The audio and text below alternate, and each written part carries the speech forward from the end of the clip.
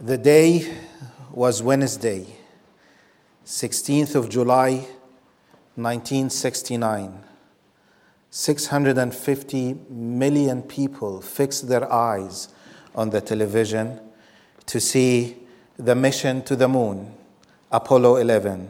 3 men, Neil Armstrong, Buzz Aldrin, and Michael Collins, successfully left Earth.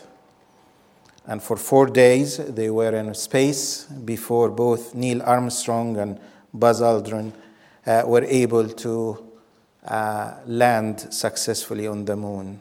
Neil Armstrong was the first man who put his feet on the surface of the moon.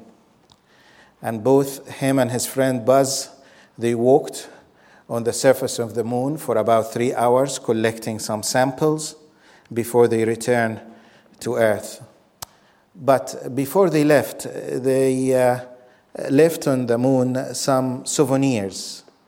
And among them was a disc with messages of goodwill from many countries on the earth, from Afghanistan to Zimbabwe.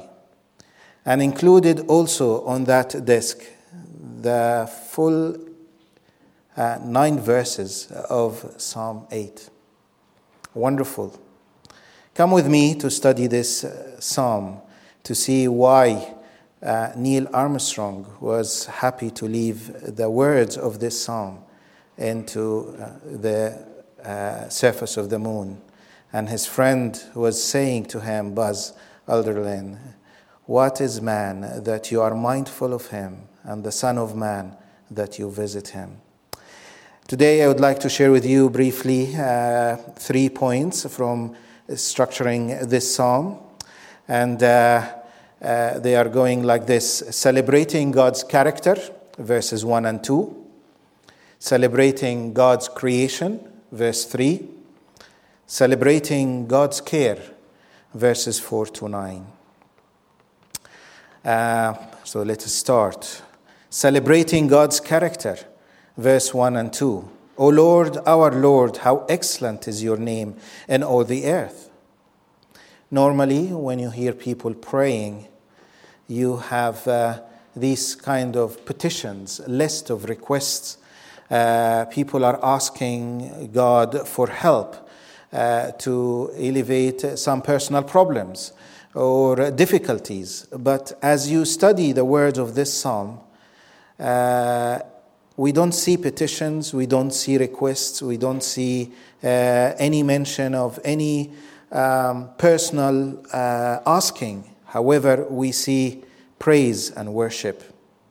This psalm, reading this psalm alone, is a meditation because it releases the imaginations and the thoughts towards this splendor creator and to his wonderful creation.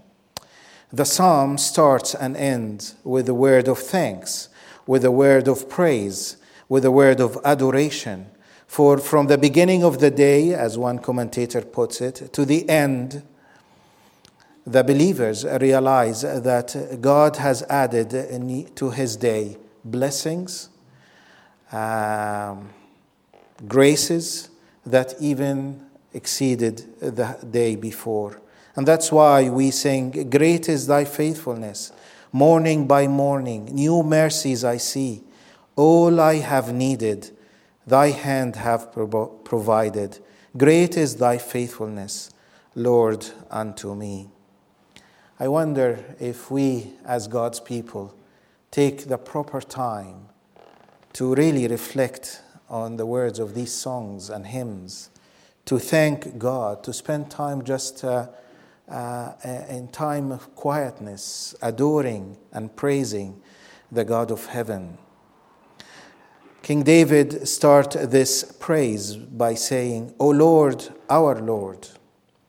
In the Hebrew, "O Lord," that is the personal name of God, Yahweh. King David declares that Yahweh is his Lord and Master. He is his creator. This great king is humbling himself under the mighty hand of God. He's bowing before the name of God, the personal God of the people of Israel. He is the holy God. He is the pure God. He's offering him praise and worship. But this relationship with God, the Master of earth, the Creator, the great God, is a personal relationship. For David says, O Lord, Adonai, our Lord. What a privilege that this great God is to be our God. Do you take pride that you are a follower of the Lord Jesus? Or you feel that somehow, if someone asks you, well, I'm a Christian, yes, but keep it quiet. There is a God who is our God, Jehovah, Yahweh, who is the maker of heaven and earth. Most of you perhaps have seen the Olympics, and we're supporting the team GB. Joan used to come to me when in the study, and she said, oh, we gained one more gold. And I just reflected on that. We gain. Well, Joan is in Cardiff here. She's not in Tokyo. But there is affinity. There is a pride in the Team GB, and how much more that we have this pride, this adoration of the God who is our God. God is not far from us, as some may think, for in him we find life. We find joy because he gives us our need in its time. He is a good master. He is a kind master to his people. Therefore, David added, O Lord, our Lord, how excellent is your name in all the earth. But why mentioning the name of God? Why saying your excellent name? Or to quote Shakespeare, what's in a name? Well, the name reflects the character. In the name of God, we learn more about his character, his attributes. When the name of God is being mentioned, you have some sense of awe to that great God who's there. And the name of God reveals how we need every aspect of that name ourselves. So, for example, if you are worried, if you are having problems, He is Jehovah Shalom. He is the God of peace. If you are sick and need help and healing, He is Jehovah Rapha, the God who heals us. And if you are in need of some sort, He is Jehovah Jireh. He's the God who provides. If you are weak, He is El Shaddai, the Almighty God. He is the powerful one. If you need protection, He is your heavenly Father. This is why David, because the name of God is so vast, so deep, said only, how excellent is your name. If you believe today that you are away from this God, you don't know Him personally, you know, His name is Jesus. And the name Jesus is meaning to save. God saves. He is the friend. He is the beloved one. He is the way, the truth, and the life. He is all sufficient to you and to me. I remember Corrie ten Boom, a Dutch lady who was helping the Jews by hiding them during the Second World War. And eventually she was caught by the Germans and was sent with her sister Betsy to the notorious concentration camp of Ravensbrück. And she was praying with her sister and saying to her, well, we haven't done anything wrong. And her sister, Betsy, said these words, there is no pit so deep that God's love is not deeper still. There is no pit so deep that God's love is not deeper still. He is all sufficient to every situation you go through. How excellent is your name.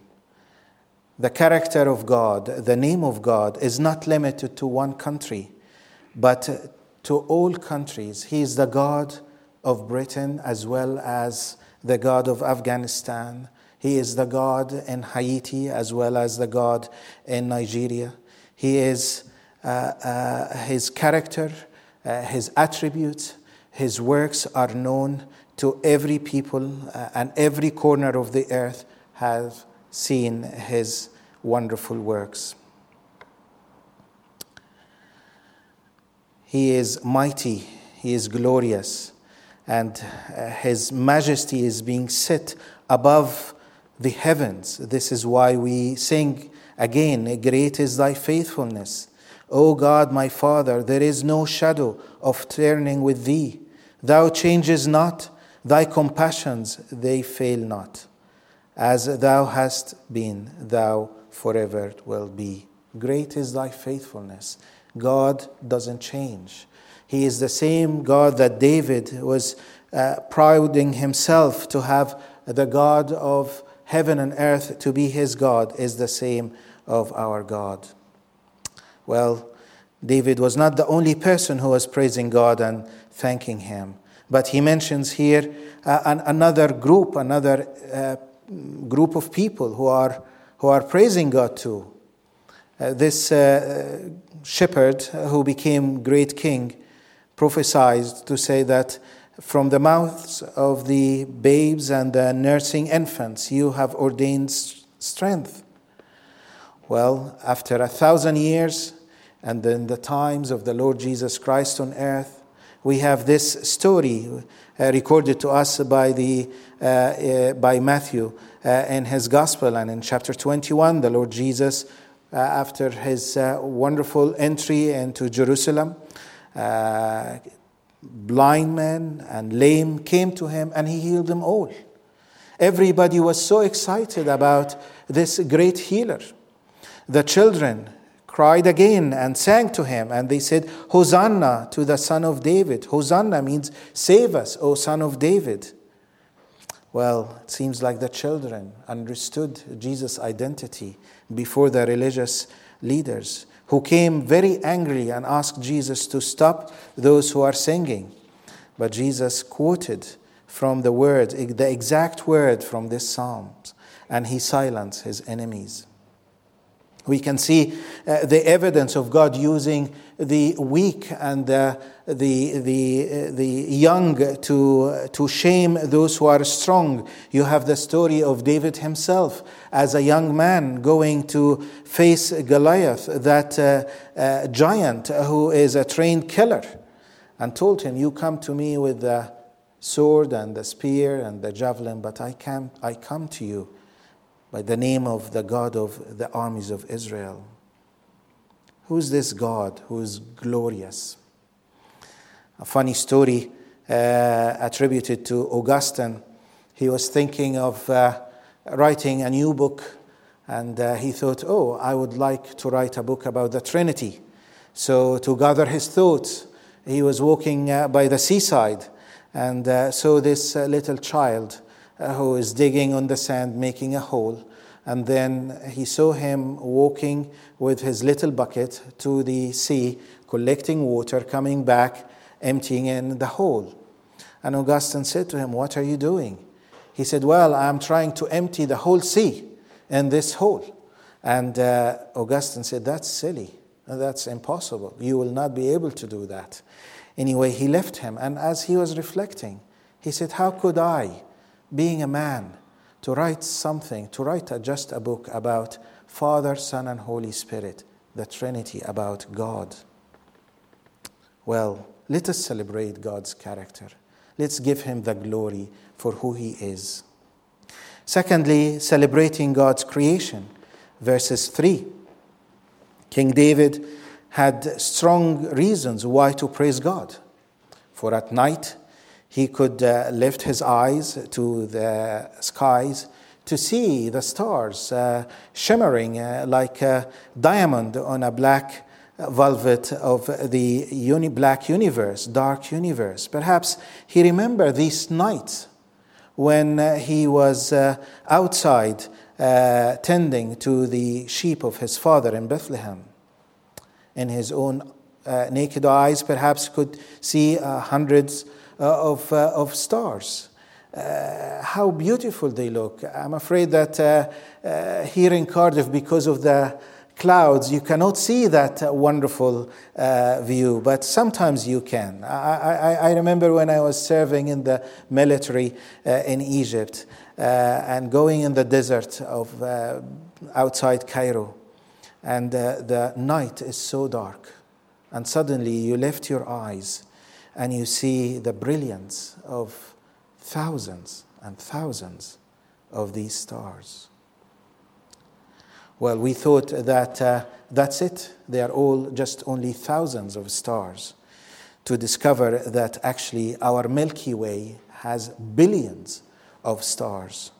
And now, after releasing the Hubble telescope, every day the NASA, they discover new discoveries about another galaxy. That we discover that our own galaxy, the Milky Way, is considered to be a small size of billions of galaxies around us. And every day the scientists scratching their heads about how vast that universe. It's the work of God's fingers. One scientist tried to explain the universe to his disciples and to his students, and he was trying to explain to them the size of the earth in comparison with the sun. And he said, if you imagine the sun is like a cricket ball, the earth will be like the size of a mustard seed. You need actually 1,100 of the earth to fill just the circle of the sun. It's quite staggering. Recently in July, we had Richard Branson visit to the space. He went as high as 52 miles, and then he looked back to see the Earth, and he said, I have always dreamt about what it would be like to be in space, looking back to this incredible Earth. He only went 52 miles. I was looking, how far is the sun away from the earth? It's 93 million miles. Let's give us a perspective on the vastness of this small or medium-sized galaxy called the Milky Way, in which the earth is very small. Well, we humans are considered to be a grain of sand in this huge sandy beach, but this great God has created everything in a wonderful order. He's the one who keeps the universe ticking in a perfect order. Days, months, seasons, in the right time. He keeps the creation with the word of his mouth. And we sing again, summer and winter, and spring, time and harvest, sun, moon, and stars in their courses above, join with all nature in a manifold witness to thy great faithfulness, mercy, and love. How much time do we take to spend, to meditate, and to do like King David says, how majestic or how excellent is your name. Let me ask, how about your prayer time? Is your prayer time like a long list to the Lord? Or there is time to reflect on his character. There is time to reflect on his works. There is time to thank him for his care, and not just only for us and our friends and our communities and our countries, but also for the whole world. Celebrating God's creation. Then lastly, celebrating God's care, verses 4-9. Although the universe, as big as it is a good reason to give thanks and praise and adoration to our God, there is another reason why David was gasping with amazement and admiration. After he was inspired by the greatness of God's creation, comes that question. He's really amazed by it, and he says this, what is a man that you're mindful of him?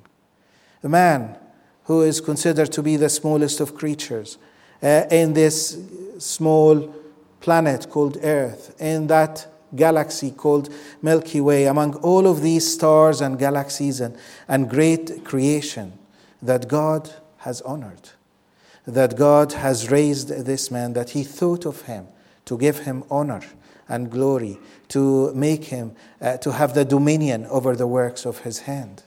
But what did man do?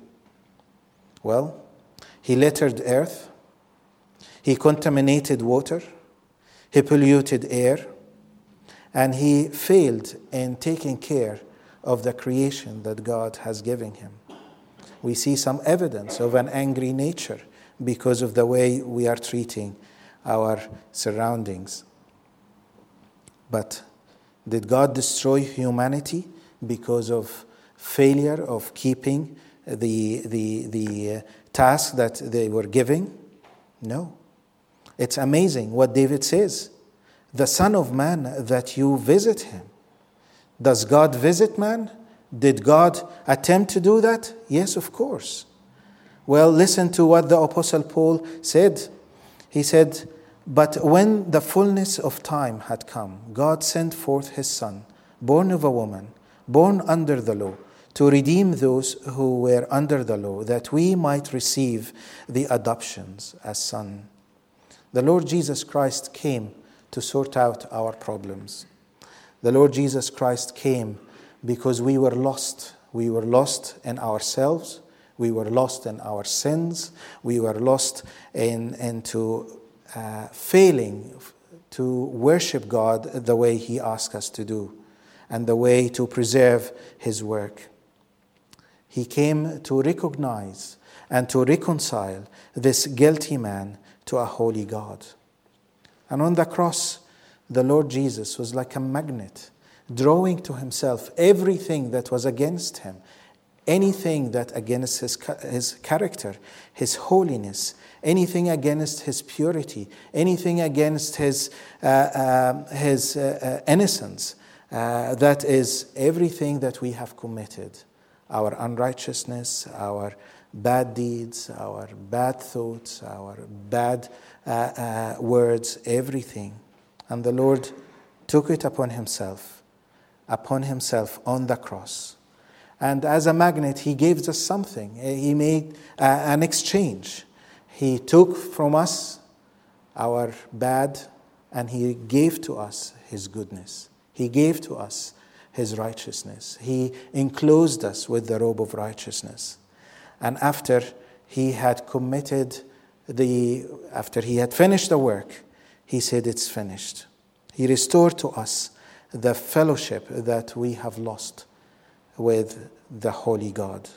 The Lord Jesus Christ is the perfect mediator and the only mediator between God and man.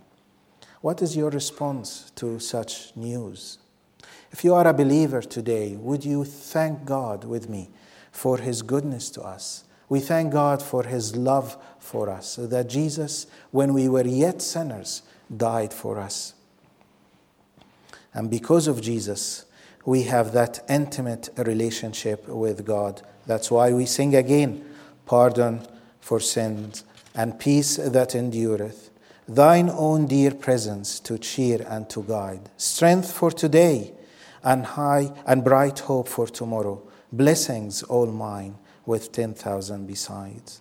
But this psalm also speaks about the risen Christ, the Christ who is seated on the throne. For he said in verse 6, "You have put all things under his feet."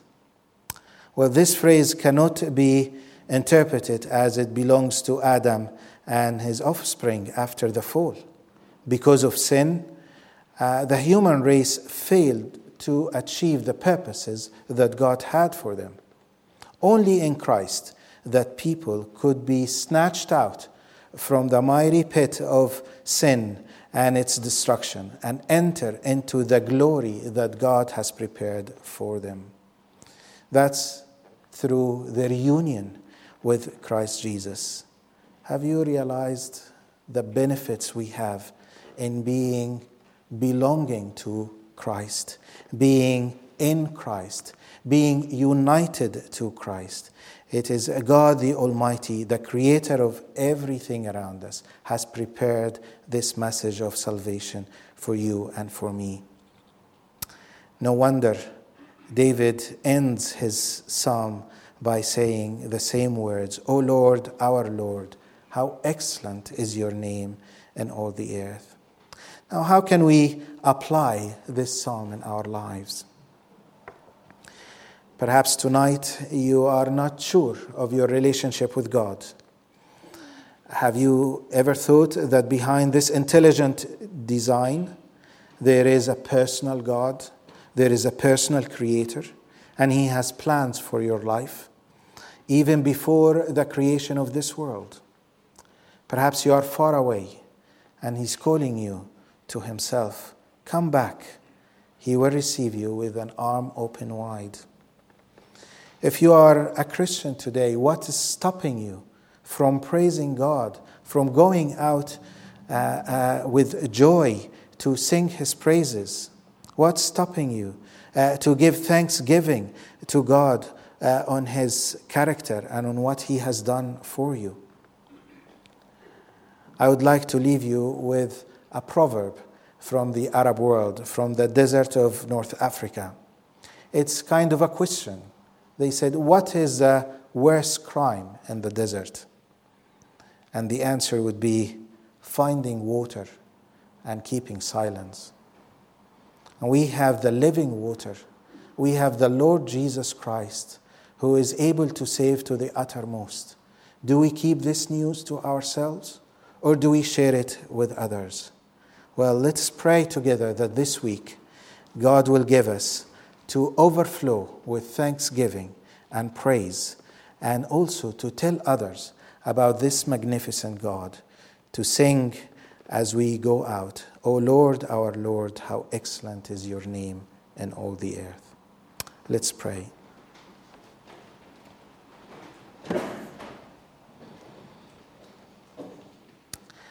Oh, we thank you, Lord God, for this magnificent creation that you have made.